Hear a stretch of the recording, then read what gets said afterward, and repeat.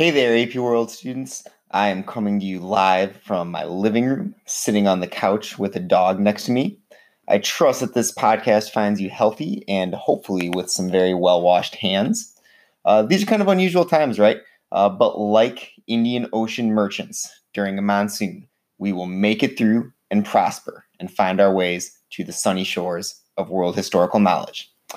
On the bright side, this break has provided me with the opportunity to fulfill my lifelong ambition of becoming a world-famous podcaster. So that's something to be excited about.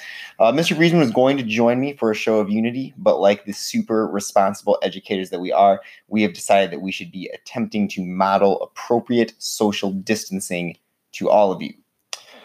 Despite this unforeseen bump in our journey, we must still be prepared to tackle this AP exam in just a couple of months.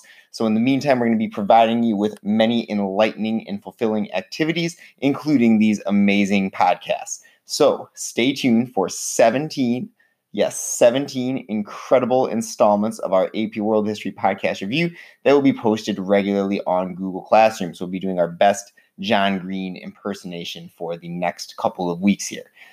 In addition, you should make sure that you're keeping up with note cards and Socrative reviews.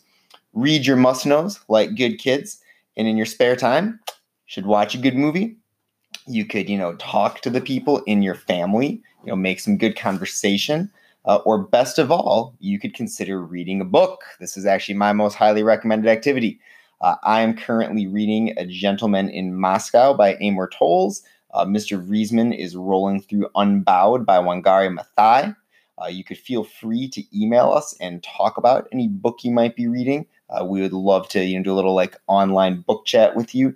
Or if you want to keep us updated with whatever else cool you're doing, send us pictures of you studying your must-knows or doing some review activities. Whatever else it is, we'd love to hear from you.